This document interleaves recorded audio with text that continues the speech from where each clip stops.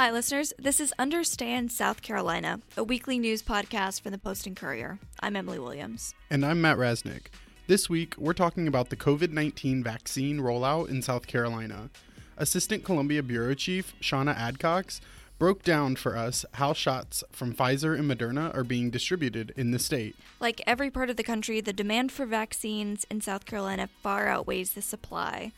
But it's been difficult to even get the supply that we do have into the arms of eligible healthcare workers and seniors. If you've been confused by who can get the vaccine and when and how, you are not alone, and we're hoping to answer some of those questions today. We are also going to hear from editor Lauren Saucer, who's heading up a brand new health team that's helping us to double down on coverage of COVID-19 in South Carolina.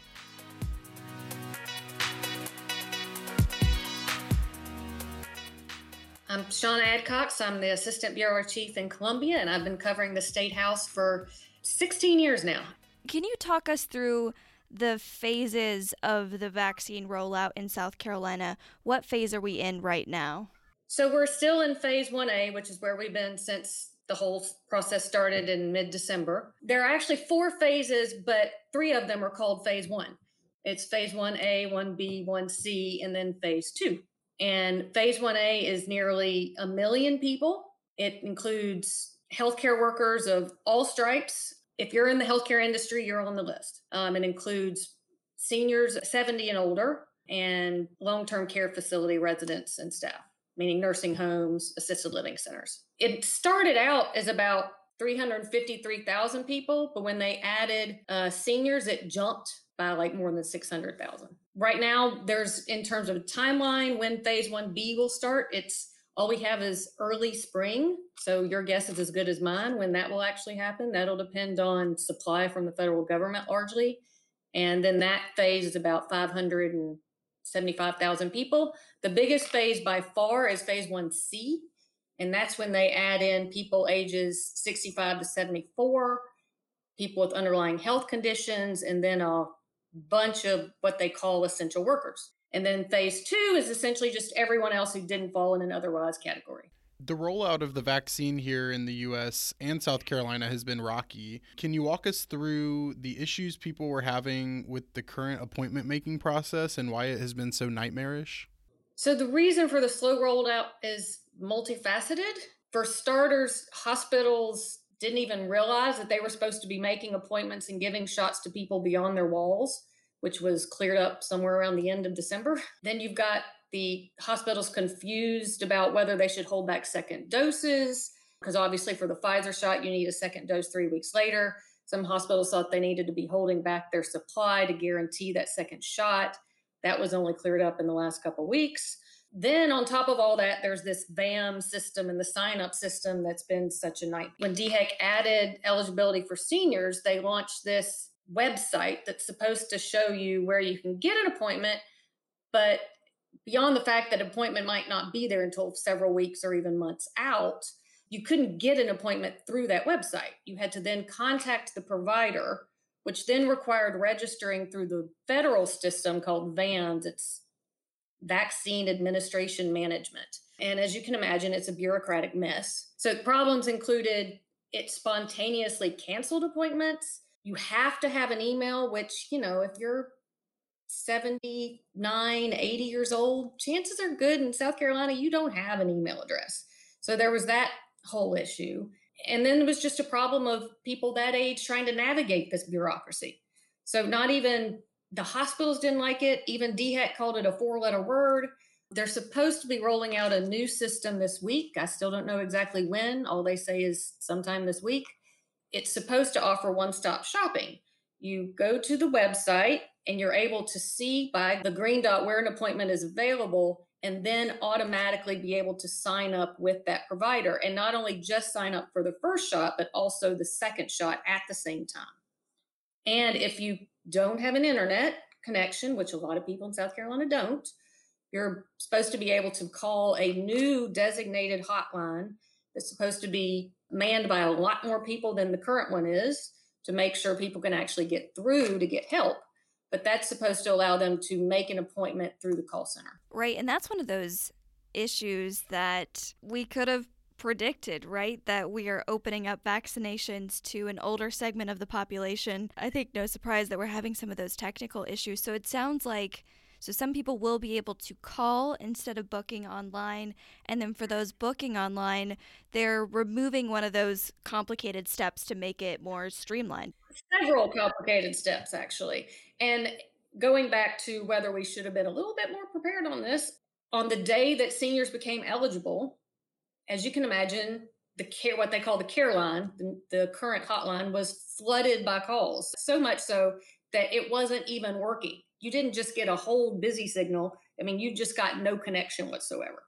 On that morning, DHEC contracted to double their number of operators from 30 to 60, but that still can't handle everybody because that care line is for everything that DHEC handles, which it's a massive agency. Across the country, we're starting to see more of these mass vaccine drive-through events. Are any of them being offered right now here in South Carolina? So Roper started offering one last week in North Charleston, and Prisma, which is the state's largest hospital system, began offering two, one in Greenville and one in Columbia. DHEC had a pilot at the state fairgrounds on the 15th that didn't exactly go as planned, but DHEC said anyone with a mass event should do an appointment only to avoid the long lines. Prisma actually announced on the same day that DHEC said that they were going to do walk-ups, but then they announced last Friday that the supply is so low they can't take walk-ups anymore. So as our supply increases, they're supposed to be planning for more such events. And DHEC is supposed to be rolling out a rolling vaccine teams, like 46 of them, to go to the rural areas. What is the supply and demand situation right now in South Carolina? Everywhere, more people obviously want the vaccine than can get it right now. But how many vaccines are we getting approximately on a regular basis here? And is that going to change? So we have been getting about 63,000 doses from the federal government every week, and that wasn't expected to change. That was going to be the amount for the foreseeable future. And then the Biden administration announced Wednesday that there was going to be a 16% increase in the Moderna doses. What happens beyond 3 weeks, I don't know. But that means for South Carolina, we'll get 10,000 additional doses, upping it to about 73,000 instead of 63,000. But that still doesn't answer our supply problem. We have many more people needing it than we do available doses. Who in the state is deciding where vaccines are being distributed and to who? And then how is DHEC going to make sure that access to the vaccine meets all the places that need it here in the state? So until a couple weeks ago, basically DHEC was ordering whatever the hospitals asked for because the hospitals didn't seek any more than the state's allotment could give. Well, then we had, 600,000 plus people suddenly become eligible with the addition of 70 and older. And more providers started coming online. We were no longer needing to allocate all the Moderna doses to long-term care facilities. So that meant the Moderna share could start going to pharmacies and doctor's offices and urgent care centers. And as those started coming online, add that to the fact that hospitals were seeking a lot more doses. DHEC just realized that they needed to figure out how to allocate on a fair basis statewide. So on Tuesday, they presented two options to the board. One was strict per capita based on how many people live in that county, and the other factored in some other socioeconomic factors, age, and there was really not any discussion on option B. They went with the simpler option A of per capita strictly by population within that county, not any demographics about that county. But it didn't take place immediately. Basically, they directed DHEC to figure it out, figure out the logistics, and at their next meeting in 2 weeks, they would look at the logistics and go from there. Well, the legislators decided they don't like that. They don't like that it's a bunch of politically appointed board members deciding this. Of course, they are legislators and themselves instead of health officials. But in a bill yesterday, if it becomes law, the allocations would instead be done on a regional basis, divide the state up into 4 regions per capita, plus the demographics of age and poverty. Now that the House passed that yesterday, Wednesday, it will be sent to the Senate today, and the Senate will take it up next week. That was part of a bill that allocates up to $208 million in state reserves toward the vaccine and COVID fighting efforts. 63 million of that goes directly to DHEC, 45 million goes to MUSC, and then they create this reserve fund that can send the rest of it to providers, to hospitals and the other providers as needed, as they need to set up mass vaccination events, whatever they need, basically. If federal money can cover some of that, that's supposed to be used first, but this would be available immediately after the law passes, which will probably be next week. One of the reasons why the legislators didn't like DHEC's per county, strict per capita, is because they fear that that will leave the rural areas underserved. Now, DHEC swears that they have a plan for rural areas, and even one of the board members who voted against DHEC's plan because worries of rural areas says that hopefully with the addition of pharmacies, that will help with the rural areas. You know, they might not have a hospital, but they have a local pharmacist. Right now, largely the only pharmacies are the big ones, you know, CVS, Walgreens, Kroger, Publix, Walmart. Not every community has a Walmart. As more pharmacies come online, hopefully that will help. What about long-term care facilities? How are people in those facilities getting the vaccine? So that's handled through a federal contract directly with CVS and Walgreens in South Carolina. DHEC has very little control or say in how that's going. And we're trying to actually figure out why the percentage of vaccines available to actually shots in arm is so low for that program. DHEC, unlike other states, went ahead and designated every shot that they would need for all long-term care, every resident, every staff member. So those are all pre-designated. It's a matter of now we need to get them in arms.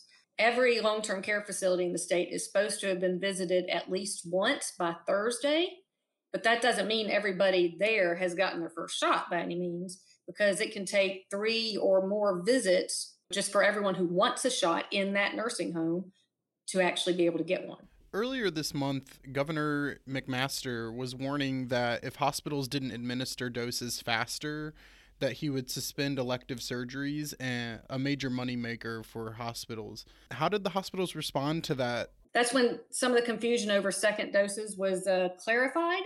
Some of those hospitals were holding that back, and when McMaster said, we need you to get those available shots in arms now and not hold those back, that's helped clear that up. The drive-through vaccine clinics were scheduled, and so he's actually rescinded that threat because the hospitals are doing a better job now, collectively. So we know that some people are still hesitant to get the vaccine. That's true here in South Carolina. That's true across the country. What is DHEC and what are state officials doing to try to promote the vaccine and kind of combat any misinformation about it? Well, DHEC is relying on us in the media a lot. They have the website, and the particular web page for a lot of the vaccine information is scdhec.gov/vaxfacts. There's so much information, it can be difficult to find everything you're looking for the person who doesn't deal with it day in and day out. Legislators told DHEC last week they need to do a better job of communicating, and they do have marketing plans in the future as the vaccine becomes more widely available. It has been so limited in the past that they didn't need to advertise it to people who weren't eligible. They refer to the media as their partners in helping get out information, and I'm doing my darndest to help in terms of just getting information to people. Obviously, South Carolina has not been alone in its struggle to get the vaccine to as many people as possible, but how does our state compare to other states when it comes to vaccine distribution? Well, not great. DHEC says we look like we're doing worse than we are because of those designated doses to long-term care. Other states are sending doses to long-term care as part of their weekly shipment. We've already sent all 200,000 plus shipments towards that program, and they're about 20% administered. And again, we're trying to figure out what's going on there. DHEC says that helps explain why we look like we're doing worse than we are. That said, we're still doing better than a dozen states or so, but that still puts us at the back of the pack. So as reporters, I know we hear a lot from members in the community, and since you've been writing so much about the vaccine rollout, I'm sure you get calls and emails from people who have questions. What have they been saying? I guess, what are some of the questions that you're hearing most often right now from people? The most common thing I heard throughout late December and into January were from seniors who were adamant that they deserved a shot. And, I can't argue with that. I can just say who is and isn't eligible. And I felt very bad, honestly, that most of my answers were when they said, where can I get a shot? I should have a shot. My answer was, I'm sorry, you can't. There is nowhere you can go. So when seniors officially became eligible on the 13th, and they announced that, 2 days prior, I thought, oh, thank God. I can finally tell these seniors where they can go to get a shot. And then it turned from, I should be able to get a shot, to, I can't navigate this system. How the heck does this work? And I can't get an appointment for 3 weeks out, or I can't get an appointment. The worst one I heard was April 22nd. That has filled up a lot of my time in terms of just trying to help people navigate things. What I'm hearing now is I can't get a second shot. And what DHEC has just recently clarified is people should make sure when they get their first shot, if they haven't already set it up for their second shot, make your appointment then and there. Now, the new system should do the first and second appointments, but people who didn't know, even the hospitals who didn't know, they should have arranged that. And because VAMS didn't distinguish between first and second shots, it made people look like the only eligible appointment for their second shot was still a long way off. And they're supposed to get it within 3 weeks for Pfizer and 4 weeks for Moderna. What are some of the questions on your mind that we're thinking about as we continue to cover this vaccine rollout, which of course is going to be a story we'll follow throughout 2021, I'm sure? Well, one of the biggest questions I still can't answer is, when will we go to phase 1B, or when will we go to phase 1C? It's very fluid, late spring or early spring are the only time frames that DHEC is giving, and it completely depends on supply and how quickly we could administer the supply we have. And there's also the question of, whether the rules are going to change.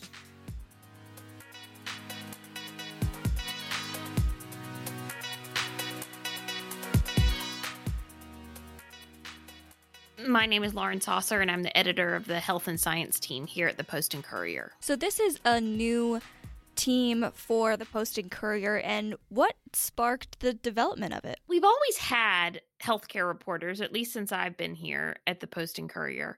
And the health team has taken on different forms over the years. I was hired at the beginning of 2013, and for a while there, I was the only healthcare reporter.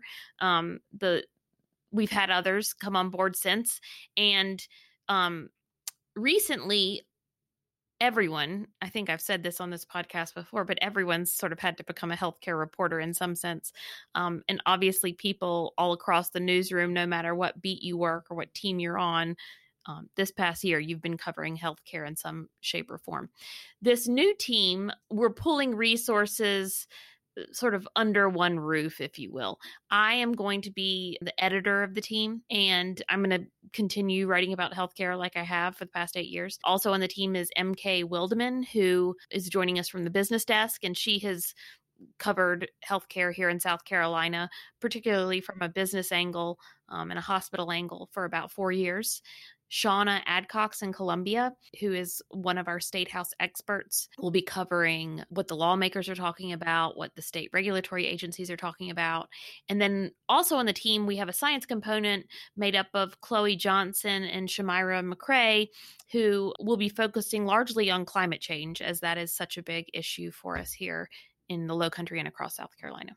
So with this new team, how will our health coverage and specifically our coverage of COVID-19 change?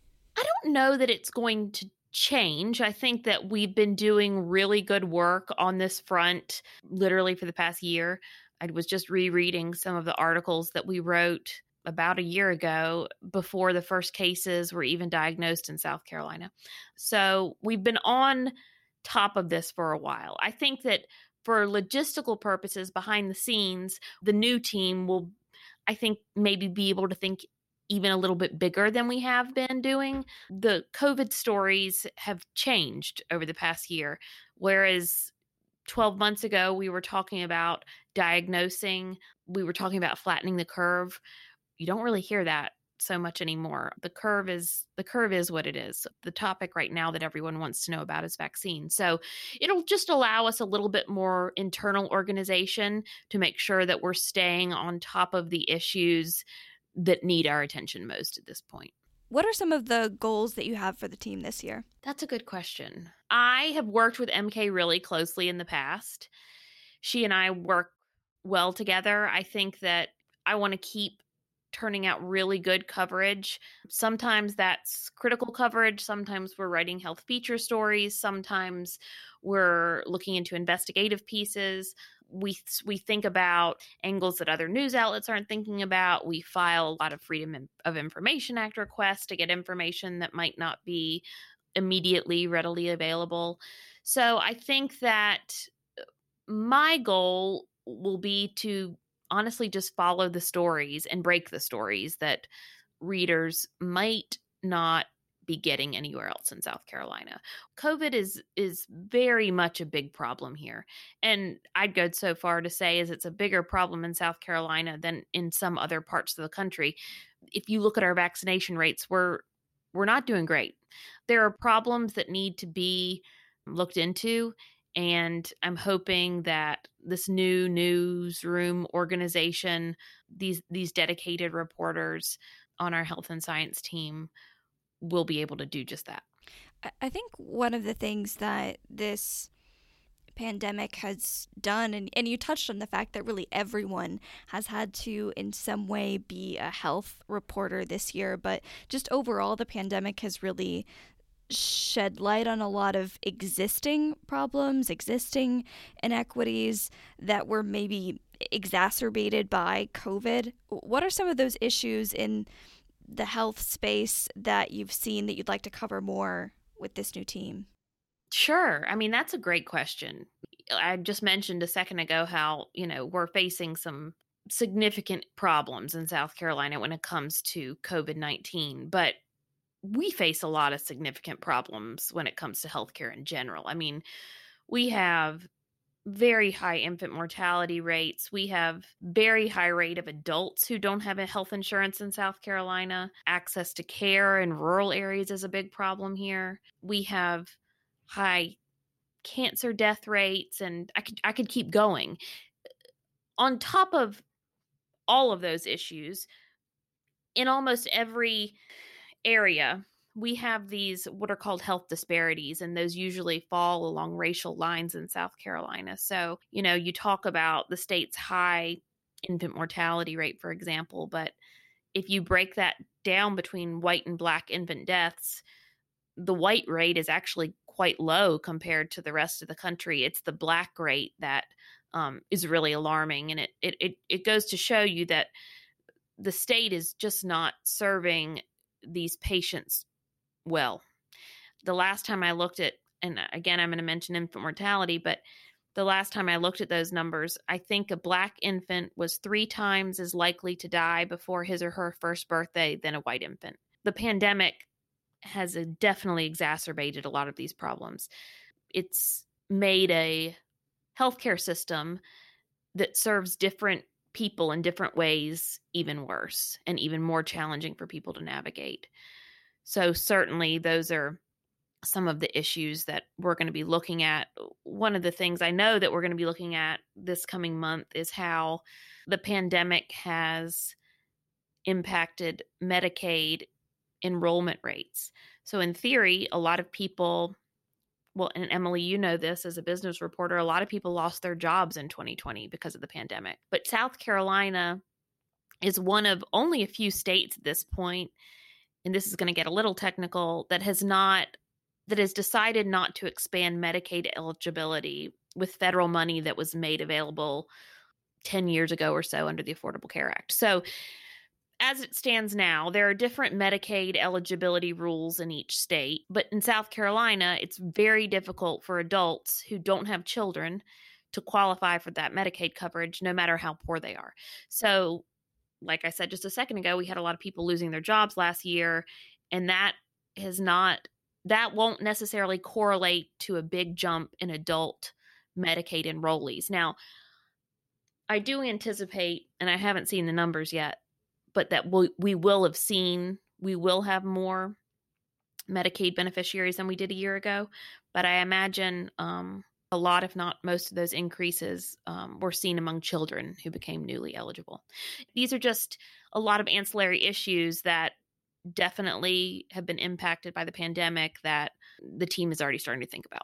What are some of the best ways that people can follow along with the coverage that this team is putting out? So every day, and this is a resource that I use and as a news consumer, but the Post and Courier's digital team updates our we call it a coronavirus dashboard. And that includes the new updates from DHEC every day.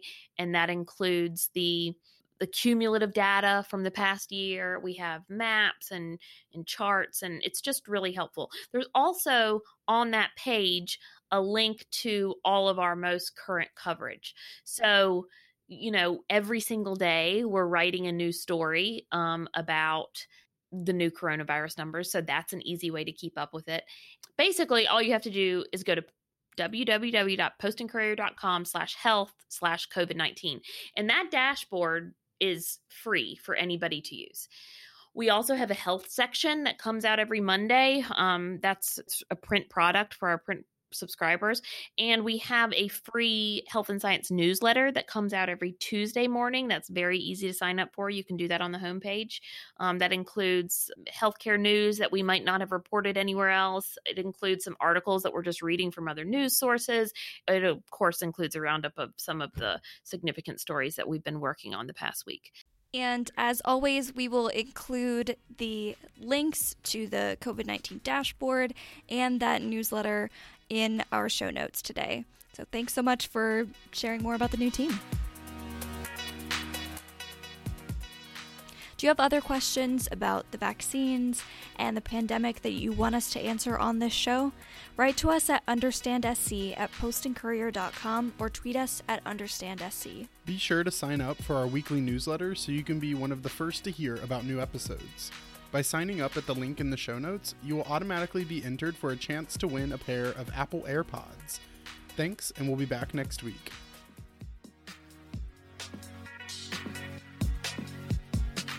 Understand South Carolina is a production of the Post and Courier. Our music is by Billy Fountain. You can stream his music on Spotify at Billy Fountain.